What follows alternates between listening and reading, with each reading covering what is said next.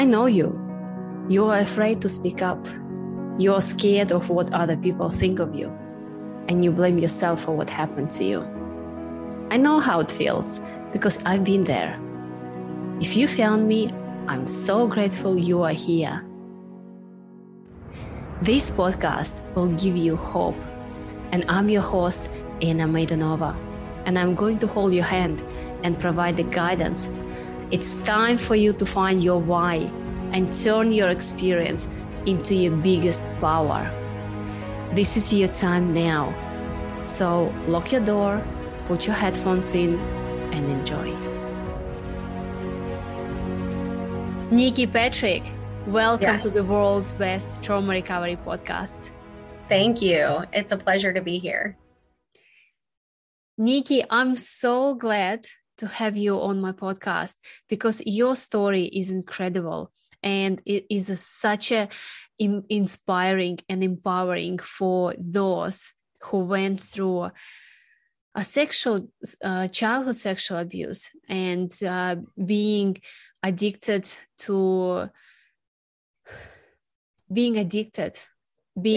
and trying to escape. And Nikki, I would really love to hear more about your story. But before, I wanna ask you if you could tell us what is your purpose in this life? I feel like I've been on a journey searching for what my purpose is these past few years, and I definitely feel as if my purpose in this life is to help others heal from their trauma as well. And find a way out of the darkness. I was stuck in the darkness for many, many years.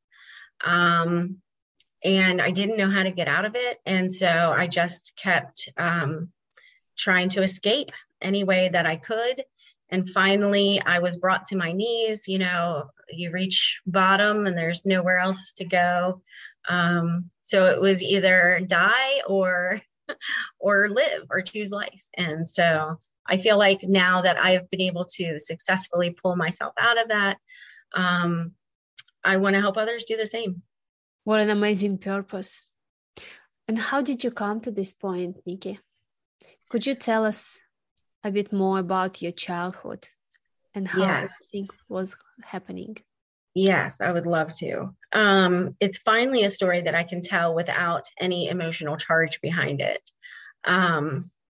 And I was the firstborn of my mom, and my mother and father, they married very young. They weren't probably ready, but my mom came from a very abusive home, alcoholic home, where there was a lot of narcissism, a lot of physical abuse, mental abuse, emotional abuse. And from what I'm understanding, because she's no longer with us, she was also sexually abused. And it's rumored that she was knowingly passed around to my grandfather's friends as a young teenager so they could have their way with her. And so I believe that her trauma, her unprocessed trauma, was the reason why she behaved the way she did and raised me and my brother the way she did, which was in a very dysfunctional way. She just never, back then in the 60s and the 70s, you didn't really admit to having mental illness. You didn't really know, there was no help, there was no real help for people who had been through that type of trauma. And to even admit it would be admitting weakness. And that, I think, was a belief of hers, that she didn't want to look at that, So she herself did a lot of drugs to cover up her pain. There was a lot of manipulation, a lot of paranoia, there's a lot, going on with her that was unable to be treated. And so when I tell this story, I want to start off by saying that I have come to a place where I've been able to forgive my mother, and love her and understand and have compassion and empathy for her as an abused person, as a victim of trauma and childhood trauma. When I was born, she had married my father to escape the farm that my grandparents lived on. We grew up on a working farm. We had 1,000 hogs and 40,000 chickens and horses and cows. That it was a very big ordeal. And so she needed to get out of that life. So she married my father, who was in the military. And so it seemed like a really good way out. But they did not get along at all. She had me, and then 2 years later had my brother. And she was not prepared at 8. She was 18 when she had me. She was not prepared, I think, for the responsibility of a child. And I was a very hyper child. I was very active. I was into everything. And I think that also added a lot of stress to her life. So my mother, she was for the first 7 years of my life, she was like a practicing witch. And then she became this born again, Bible thumping Christian. And I think she was in the Pentecostal denomination of that. And so after my father and hers marriage was so violent, he broke her jaw. They were always fighting. They were always throwing things. And I remember dishes being broken. I remember my father, he was a workaholic. He worked a lot. He wasn't home to give her attention and things like that. But also my father had his own issues as well. He drank. He was an alcoholic, and he would be very controlling. We weren't allowed to make noise when we ate at the dinner table. We couldn't make noise when we drank anything. And so I was, I think, 5 and my brother was 3. I remember this memory of my brother making noise, when he was eating, smacking his lips and making noise. And my father had, I guess, told us so many times. So he snatches my brother up and beats the shit out of him. And I was powerless. I was screaming and crying for my brother and trying to protect him. And there was, this big, huge fight. And I just remember, everything being ruined, going, having to go to bed and not eating dinner. And so those types of, it was that kind of violence in the home, always yelling, always screaming. There was no safe place. When I started kindergarten, it was only a half day, but I didn't want to go. I didn't want to, even though home was violent, I didn't want to be away from home. I was very traumatized as a young child, but not knowing that, this was in the 70s. So they finally divorced when I was 6, and my mother immediately went to the next guy, and she married him, and he was a big time drug dealer. And I think she was doing drugs. I don't know. She kept it very secret, but I'm pretty sure from what people tell me, she was on drugs, and she was doing a lot of cocaine. And so that made her very violent as well. So I remember getting beat with extension cords and hairbrushes and shoes and whatever she could hit us with. There was one time where I was playing in the front yard, just minding my business.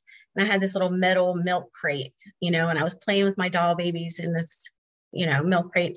And the dogs come running around from the backyard. They had let the dogs out, and they trampled over me. And I was pushed into this metal milk crate, and my ribs were broken. Well, I was crying and like upset. And my mother comes and she smacks me in the face and she says, "Pull it together. Before I give you something really to cry about." And she didn't know at the time my ribs were broken. But I remember going into my room and thinking, why doesn't she love me? Why, how could she be like this to her daughter? How could she not love me? And I assigned that meaning. I remember thinking I hated her, and I was so angry, and I hated her. And I just sobbed and cried and laid there in my bed in pain. And I just remember thinking, I hate you, I hate you, I hate you. And it wasn't until hours later that I was finally taken to the hospital, and they did x-rays and found out that I had broke my ribs. So of course, then she was all apologetic. It was like this Dr. Jekyll and Mr. Hyde with her. You never knew what you were going to get. And I had to quickly learn how to gauge a room when I walked in, because I never knew if she was going to be nice or if she was going to be this raging, angry person, you know. That marriage didn't last long. And then she moved on to the next marriage. We moved a lot. I went to a different school every year. Oftentimes I would come home and there wouldn't be any lights. The electric would be turned off, or there would be an eviction notice on the door because we wouldn't have been able to pay the rent. And so we lived in people's basements. I remember living in a basement of a friend's house, and it would flood when it would rain. So we were on pallets and that were just a little bit above the floor with sleeping bags. And this was our bed. And then water would come in and flood our whole sleeping area. So it was very much, there was no security or stability in my life as a child. And so I was expected to go to school and learn and pay attention and focus, and I just couldn't do it. Like, I was really struggling in school. And because I was expected to bring home good grades and there was no understanding of what I was experiencing at the time, I would get in trouble. I would get beat if I didn't bring home, if I wasn't on honor roll or bring home a good grade. So I learned quickly how to cheat and how to just get by, you know, with the skin of my teeth. And so the third husband was a very mean and violent man. This is when she became the born again Christian, and there was a church, it's local to here. We had to go to church every time there was church. Everything, because she was a practicing witch before she became a Christian, everything was about spiritual warfare. Everything was about demons. And she took us to be exorcised by a priest and have the demons removed from us. Every punishment then became in the name of God. You know, it was very sick and twisted. She had a paddle. The paddle was painted on the paddle was a little girl sitting on a bench looking sad, and it said, "Spare the rod, spoil the child." And that was the paddle she beat us with, they beat us with. And so they would so it was me and my brother, but then my mother said, "Oh, I can help other children through this church." And so she took in other troubled kids, not through the state, but through this dysfunctional church, you know, and thought she was doing God's work. And there was 11 of us at one time in the house. And they used to line us up and just beat us spank us with this paddle. If one person was bad, we all got in trouble. She made us, this is so crazy. She made us write down. We had an assignment one time. She said, "Everybody sit down at the table." She made us write the worst punishment we could possibly think of. And she was like, "If you don't do it right, you're going to get in trouble." So I wrote 10 whacks with the paddle by each child to the person who got in trouble. And so my stepbrother had gotten in trouble so badly that he had to pull out of this. They called it was like this wicker angel that sat on the mantle. It was just a tchotchke piece, a little mantelpiece, you know. And so she put all her folded up pieces of paper inside of this angel and called it the angel of death. And he had to pick out of that, and he picked that one. And so we all had to beat him with this paddle.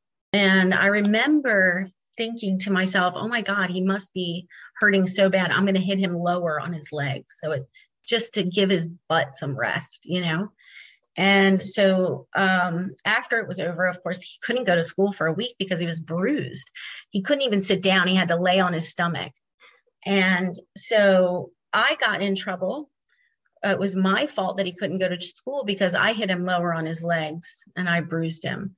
And then it was the other kids were like, "Well, who wrote that?" And I was like, "Well, I did, you know, it was just following the rules." So I became the that was my fault as well from their perspective. So a lot of things were blamed on me throughout this whole experience, of I tried to run away and I was always brought back. Then finally, when I was like, I think 13 or 14, their marriage wasn't working out. And again, we had been moving here and there and here and there. And I think at 14, I smoked pot for the first time. And like right after that, I did some other drugs. I tried cocaine, I tried meth. And so that was the beginning of my drug use to escape. And so instead of getting any kind of help, I just used drugs. And so starting from like the age of 14, I became sexually active. I became, I started using drugs. I started partying all the time. This was like in the late 80s, early 90s. I had to start working at 13 to help pay the bills because she had left him finally. And she got with another guy who was 11 years younger than her. So she kept getting with these men over and, you know what I mean? She couldn't be alone. It was always had to be validated by some form of a relationship with another man. And we came second to that. And so there was a lot of times where we didn't have food. We ate, like I remember there was a week where we had zucchini every single day. That's it, nothing else, because that's all they could afford to get from like the local farmers market or whatever food banks. You know what I mean? So food was very scarce.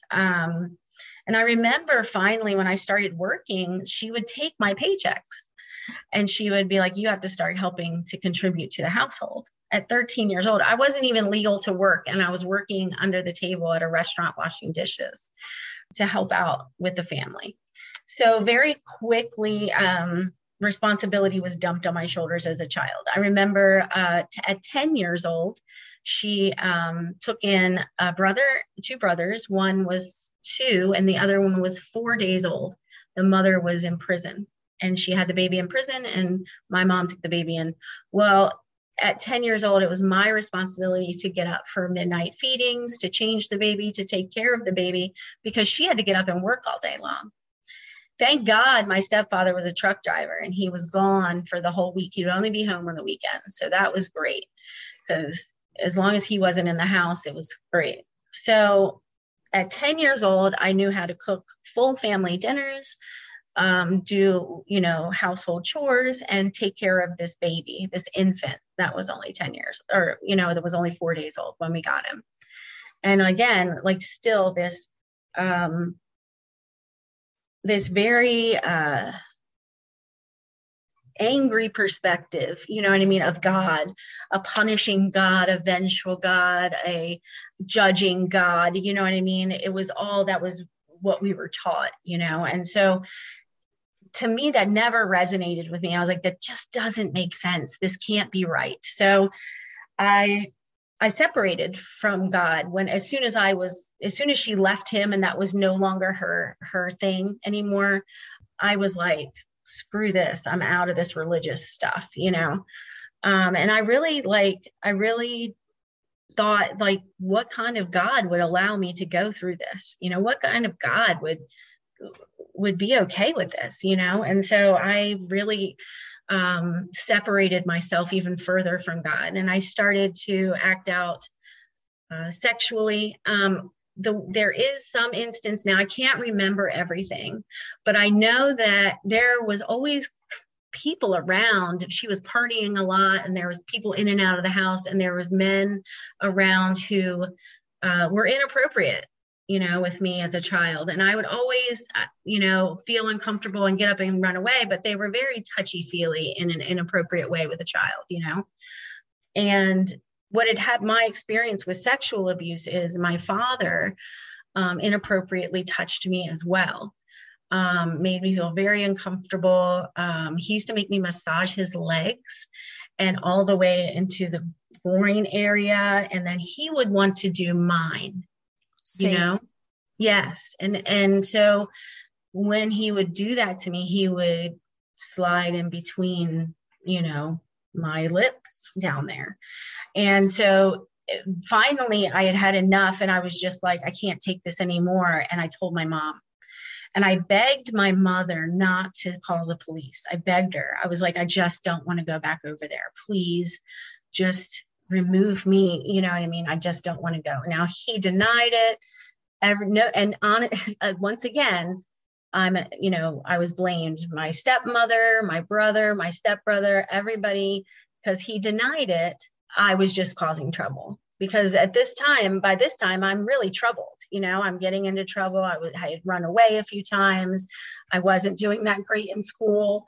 I was just acting out, just trying to get the attention that I needed. But she was so good at manipulation and brainwashing that she had us terrified of social services coming in. And, if they take you away, it's going to be way worse than what you have here. And the fear of the unknown, So as I tried to heal from that, I ended up on some psych meds, and that didn't go over well. And I ended up in the psych ward for trying to take too many of my pills. I wanted to die, And so that was at, I think 14 was my first time in an institution.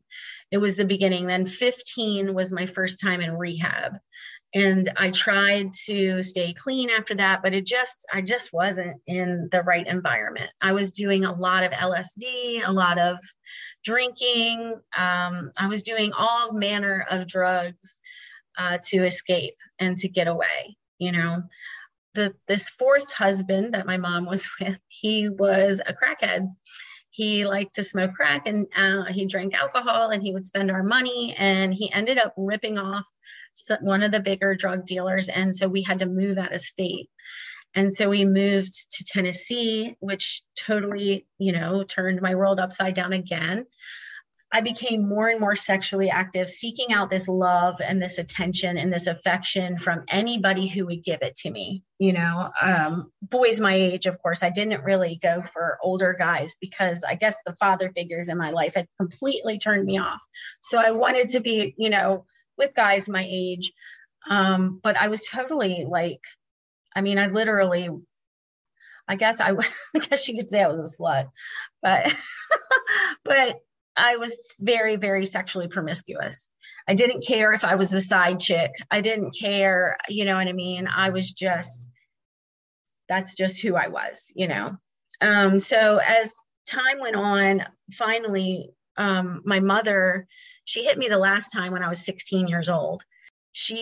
My brother and I had told her, all the kids had gone home at this point, now that she's with the fourth husband. And, my brother and I had told her if the crackhead husband had gone out on a binger and he got in an accident, had to be life flighted. And we told her, if you take him back, we're leaving. Well, lo and behold, she takes him back.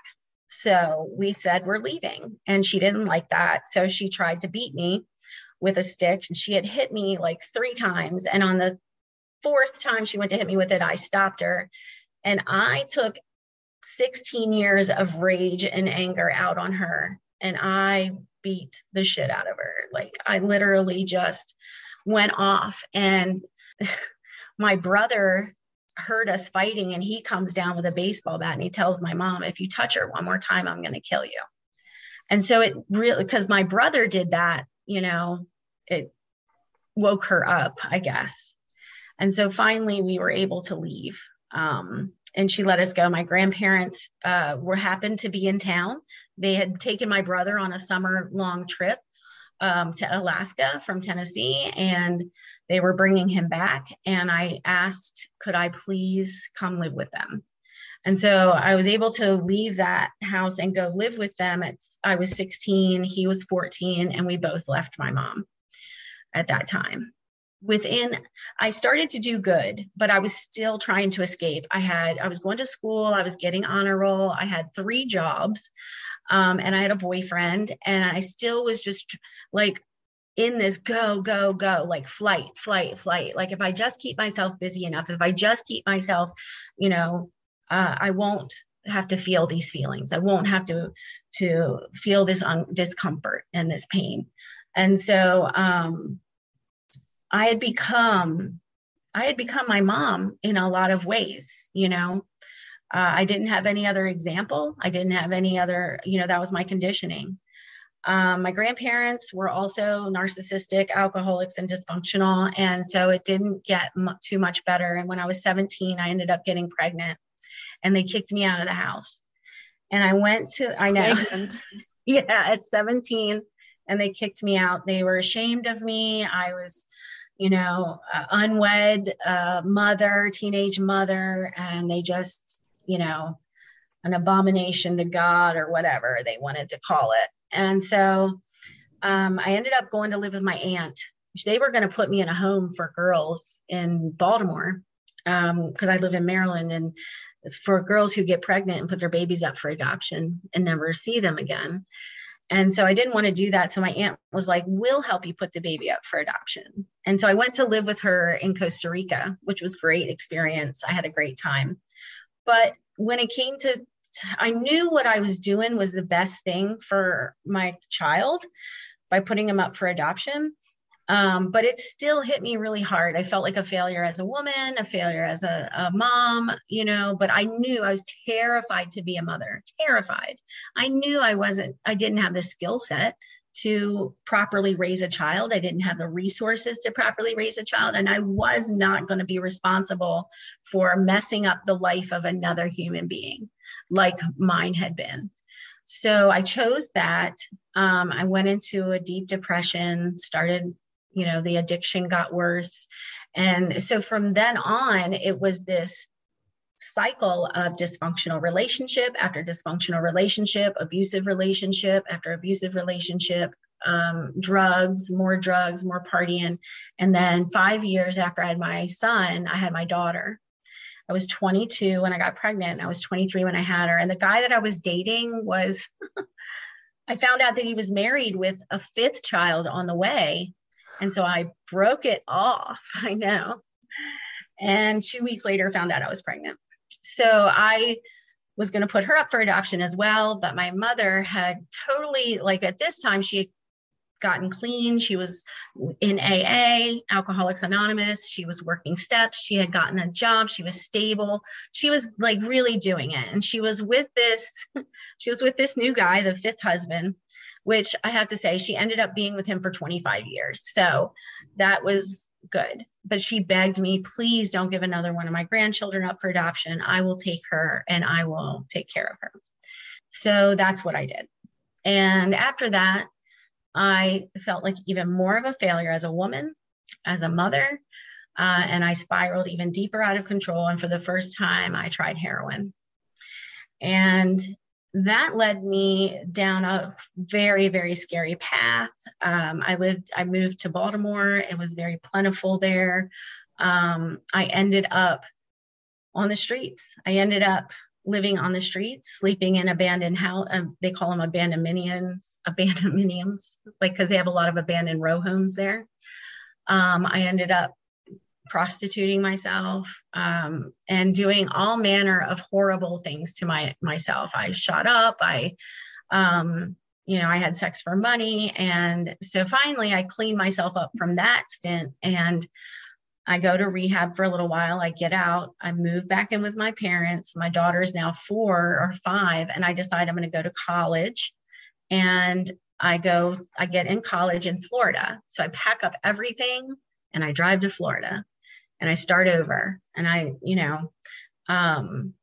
started in graphic and web design, and I was doing really good. I met a guy. I thought he was the one, girl, just knew it, of course.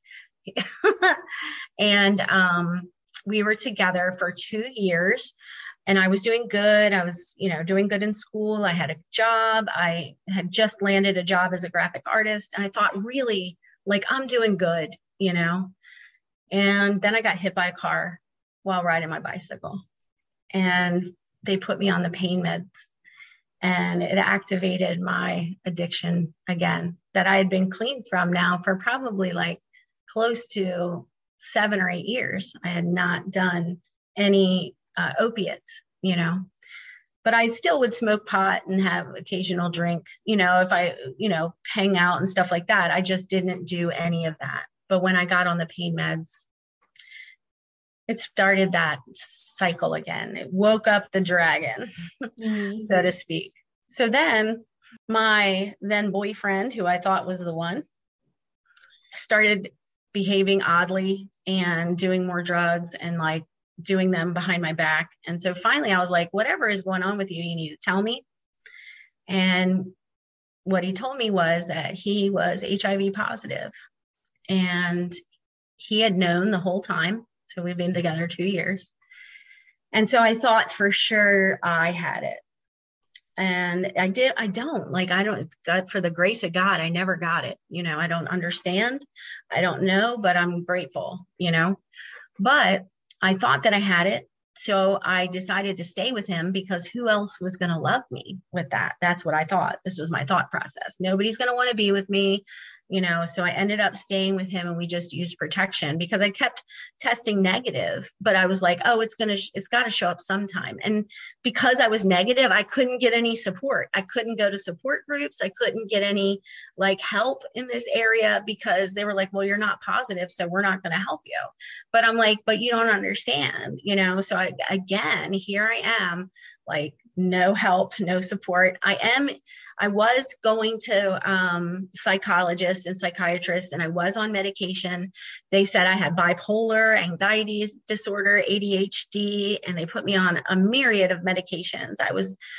I have tried every psych med, I think, that was out at the time to try before I realized that none of this shit's working. I'm still on this roller coaster and it's terrible. So after that, I ended up relapsing again. And this time, instead of being the junkie on the street, I decided that I was going to be in the sex industry because it afforded me the amount of money I needed to support my drug habit. I didn't have to deal drugs. I became a dominatrix. I did erotic massage. I worked in the adult entertainment business in that aspect. And I had power over men that I never had before. And that power fed me my ego a lot. And so underneath, though, was a lot of guilt and shame. There was a lot of guilt and shame. There was a lot of just lower level consciousness feelings assigned. I thought that I was a victim. I was still blaming everything in my past. I was still making excuses for everything. And that kept me stuck. And finally, I ended up in different crazy, I went like a rolling stone. I would end up here and here and here. It didn't matter. I'd pick up and go like that, Finally, I end up I'm driving large quantities of marijuana across the country from Arizona to Florida. And I got caught in Texas. Yes. And I got probation, but screwed that up royally. And so they came and picked me up in, Florida. And I got 5 years in prison. And so I ended up going to prison in Texas, which is, I don't recommend that at all. But it turned out to be the thing that helped me begin to change. And so I look at it as a blessing now, whereas before, I did not, and I was the victim. But looking back at it, I see now where that was the beginning of the transformation. I had hit bottom that, and this wasn't the last time I used, but it was the beginning of the change because part of my parole answer was to, I made parole because I just had a marijuana charge in Texas. That's not a big deal. They deal with a lot of marijuana. I only had 30 pounds. That's a 3rd degree felony. So really it didn't carry that much weight. So with all the overpopulated prisons, they were happy to let me go. And my parole answer was an in-prison therapeutic rehab where they did behavioral modification and cognitive intervention. And so I began to learn there how to take responsibility for my choices. I learned there what it was to be codependent. I learned there what it was to, have these cognitive distortions in the mind. And it fascinated me. It really did. And I was just like, I remember when I first got there, we had groups every day. And there was a group where they started talking about boundaries. I had no idea what a boundary was, Anna. Like, I was like, what the hell are they talking about? Yeah, And very that was familiar. that was my first experience with a boundary. So fast forward, I got out again, and I was doing good for a little while, but then relapsed again. This time I had found meth, and I'd never done meth before, but I found it this time, and again repeated the whole cycle and ended up back in jail.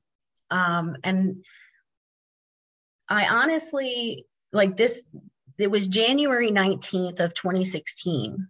And I was trying to pass a bad check, and I was on parole, and it was a misdemeanor charge, and I got arrested at the bank. I got caught. So I was like, oh my God, I'm going back to prison. This is it. I'm going back to prison. That's it. And I made a decision right then and there. I was like, I am done.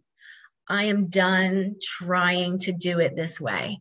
And if I go back to prison, it's okay.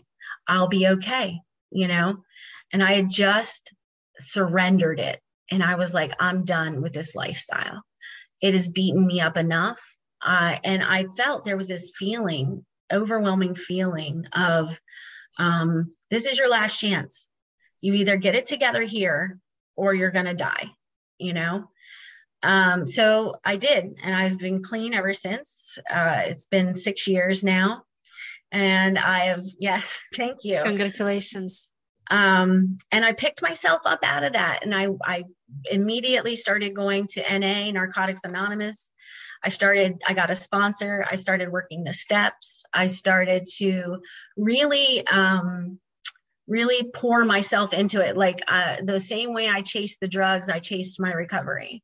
In that process, I was able to finally move back home. They finally let me transfer my parole to Maryland. And I was finally able to be back home with my family after 25 years of being gone from my hometown here. And so in that process, about a year clean, I had a year clean. And I told my sponsor, I don't ever think I'm going to be successful. I just don't think it's in the cards for me. I wasn't born with a silver spoon in my mouth. I just, that's not going to be me, And she says, well, I think you need to look up what the word means and research what other successful people are doing to be successful. So I did it. I was willing, and open-minded. So it opened up, like I just kind of went down the rabbit hole of personal development. And it intrigued me that there was these people who had nothing. They started with nothing and had created success for themselves. And in that, what is your definition of success? That's changed for me in several, over the years, several times where I thought, oh, money equaled success, or fame equaled success, or having these things equaled success. Now I realize that it's so much more than that. And so I've been on that path. I think about 2 or 3 years into being in recovery, I became a Reiki master. I learned how to started doing energy work. I felt really drawn to that. And then it's going on 2 years. It'll be 2 years in July 15th. I was hypnotized for PTSD. I was hypnotized for, I was having flashbacks. I couldn't control them. It was really the meds that I was on all kinds of meds, not helping at all. And so I saw a hypnotist, and I knew the meds weren't helping. So I was like, I think I was on Prozac and Lamictal as a mood stabilizer and an antidepressant. And you can't just stop those things. You can't. Your brain has to reuptake and go through the process of beginning to make its own brain chemicals again, its own chemicals for that. So I was determined, though. I said, this is going to work for me. And after that session, I got off of those medications with no withdrawal, which was amazing.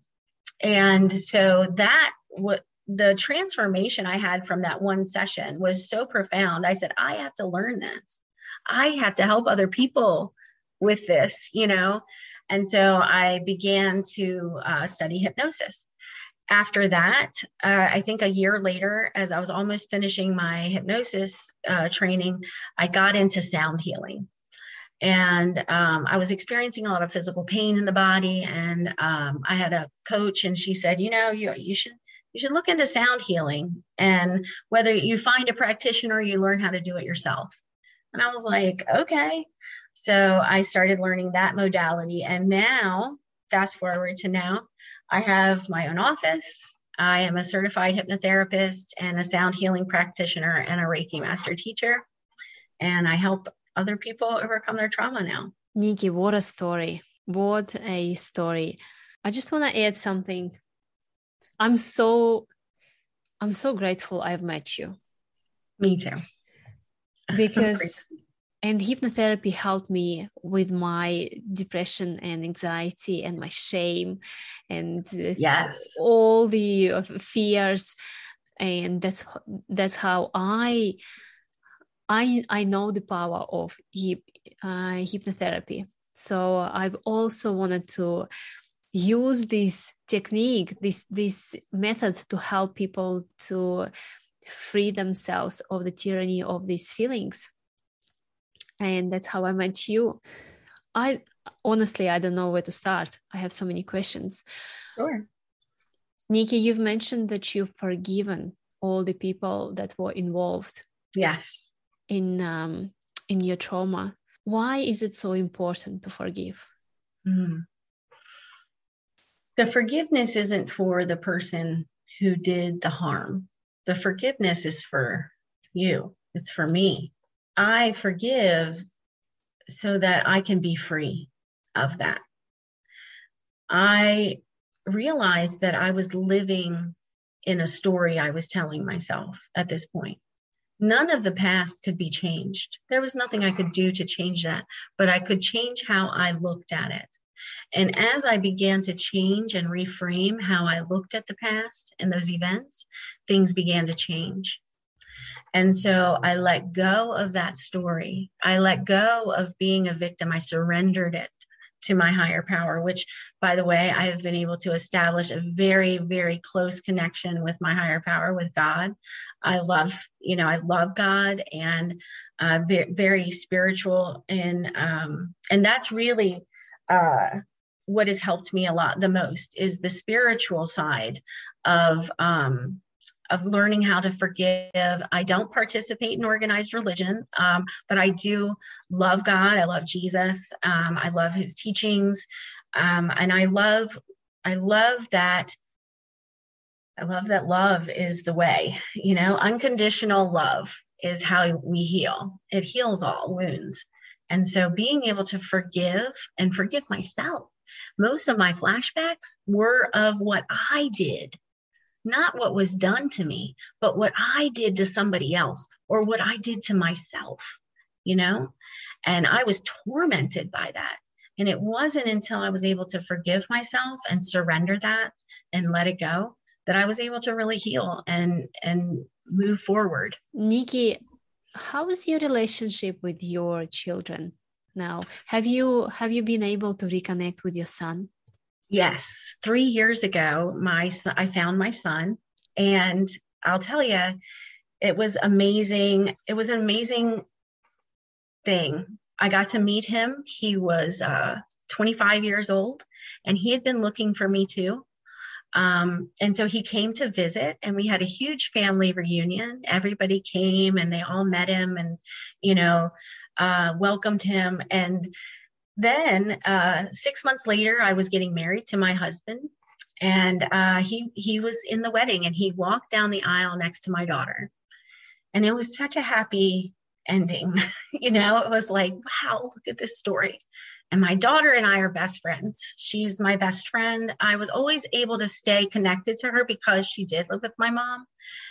There was times where I was disconnected because my drug use was so bad. It was just best. that I disconnected, or I wasn't, there was times where I wasn't welcome, and I understand that now because I was totally strung out. And so, but she never stopped loving me. She never stopped. She always forgave me. And I think that really pissed my mom off, because my mom was angry with me, and my mom held those resentments, and she didn't know how to forgive.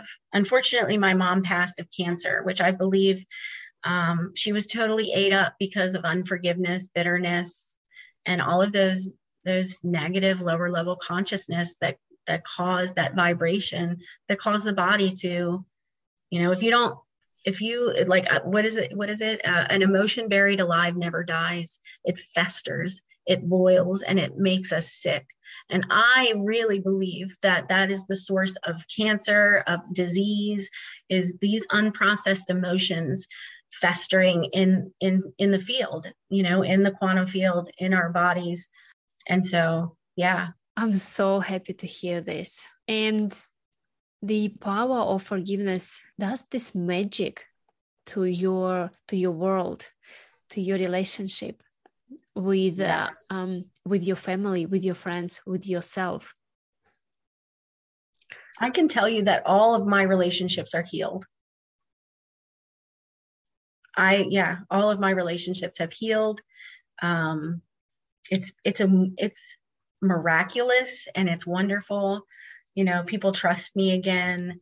I can trust them again. I can trust myself, so it's been a wild, miraculous ride of wonder. I like, sometimes I sit somewhere, like in my car, if I'm driving a lot, and I think about how great things are. Like, they're freaking wonderful. I couldn't have asked for anything better. And people are like, oh, I don't know what my purpose is. And I always used to be afraid it would be something I didn't like. But no, this is amazing. It doesn't even feel like work.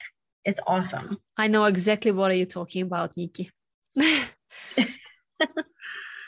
I can resonate with the story about your mom being in a relationship and seeking validation, because my mother grown up in a loveless relationship, and my grandmother hated her and still does, wishing her death all the time she sees her. And when my mom married my father, my biological father, she was 18 at those time, also trying to escape from her family home. She put him on the first place. Literally, she was in a very codependent relationship with him. And I believe it's because she didn't get a help that needed. Neither she knew, to be honest. Neither any one of us know. Because the power of the shame and, and the pain, it doesn't allow you to go and talk to someone. Yeah. What is your definition of codependent relationship, and how do you realize that, yes, this is the codependent relationship? So a codependent relationship is when somebody is dependent on the other person for their validation, that they need that person to validate them, to make them feel like they are enough.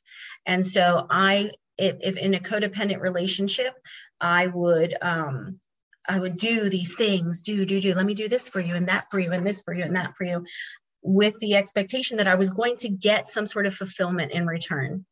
And so a lot of times that fulfillment wasn't returned, and I was disappointed and angry and bitter and resentful because I had these unrealistic expectations. Well, I did all this for you, So it's two people that aren't whole, they aren't healed, that come together. So 50-50 coming together still doesn't make 100. You have to have 100 and 100, to come together and make a whole. So anytime we come into a relationship unhealed and we still are seeking validation outside of ourselves, we are coming not at 100%.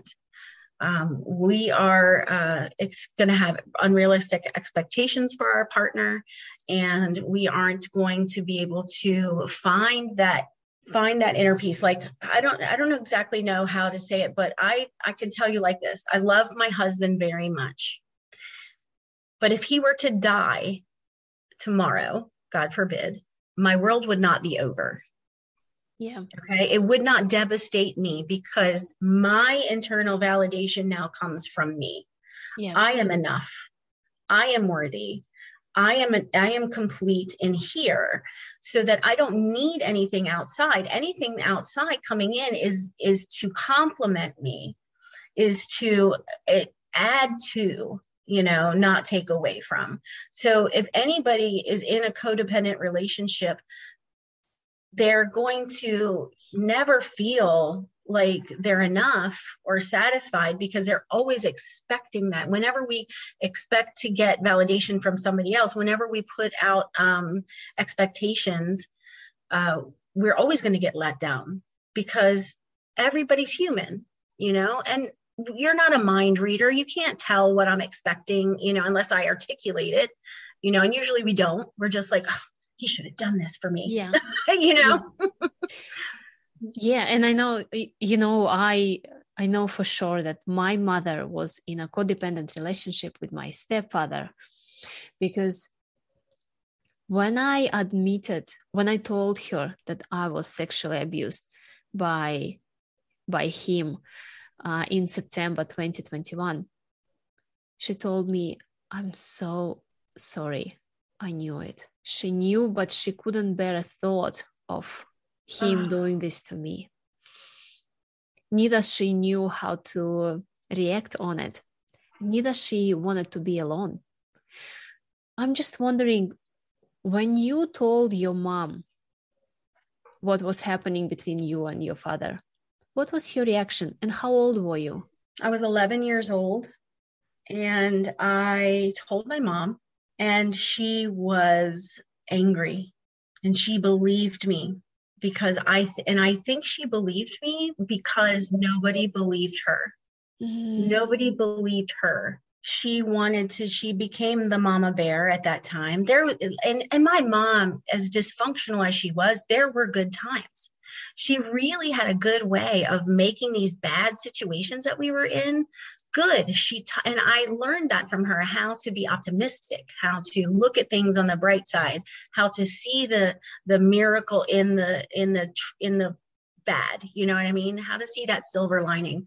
And so I had to beg her not to do anything, because I just didn't want to go to court and be dragged through the mud and have to answer all these questions and say this and say that. And I loved my dad. I loved him. You know what I mean?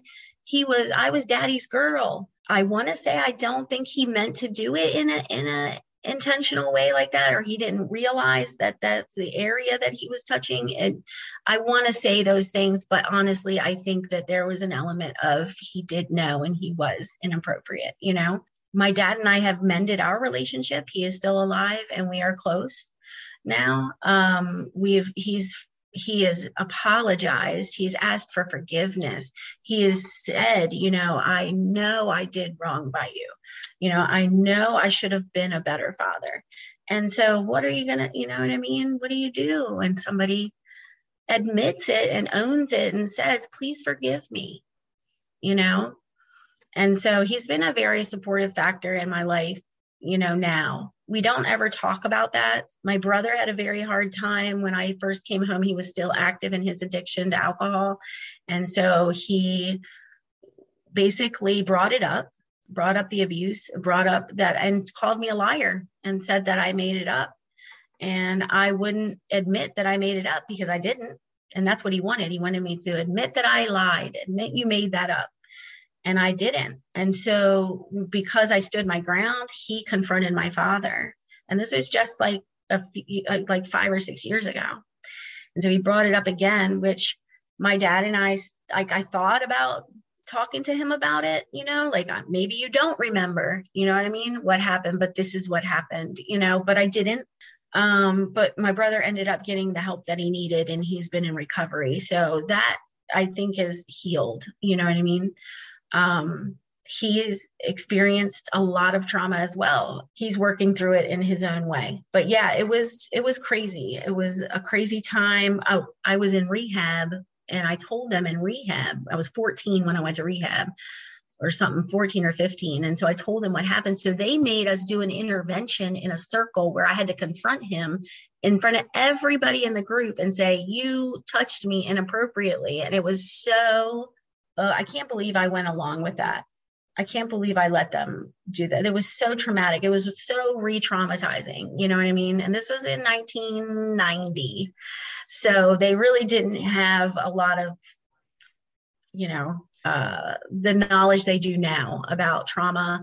And so it was very re-traumatizing for me and the family and everybody, because my mom had to come, my dad had to come. I think my brother was there.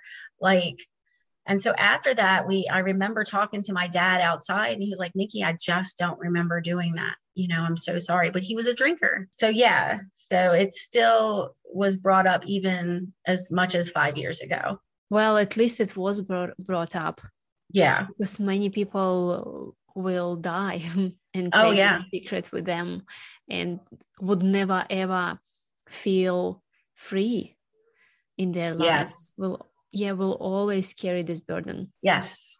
Nikki, what would be your best advice for someone who is going through a similar situation like you went through? My best advice, Anna, is to find a way to process it, because you got to feel it to heal it. So find somebody who can help guide you through the process of processing your trauma. Don't keep it a secret anymore. Don't keep it in. Our secrets keep us sick. And so on the other side, and I know it's so hard to believe, when you're in the darkness, that there's a light at the end of the tunnel, that there's freedom on the other side of that pain.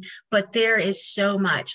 Please, if I could just instill anything on anybody listening, there's freedom on the other side. You can be free from that pain. You can be free from that memory. You can be like I said, there's no emotional charge there. I can tell this story and not be messed up for the rest of the day or the week or whatever. I can tell this story now, and it's not the story that I'm living anymore. I had to let that story go and start to tell myself a different, more serving story. You know what I mean? Some of us get stuck in our stories. Our trauma becomes our trophy. Who would I be without this trauma? It's our identity now. And so if that's you, if that's anybody who's listening to this, and you can relate to that, and you think, oh, maybe I am stuck in this story, maybe there is a way out, then please find somebody who can help you process the trauma.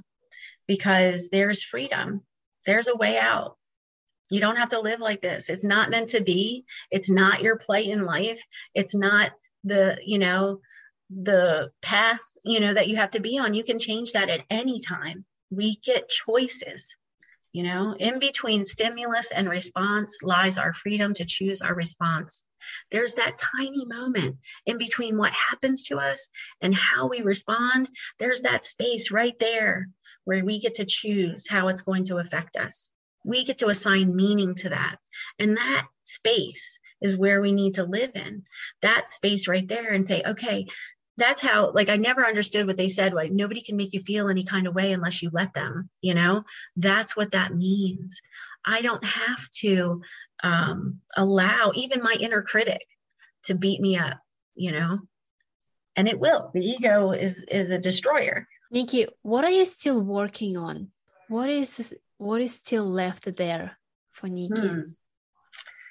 Well, now I am working on transcending the ego, raising my level of consciousness.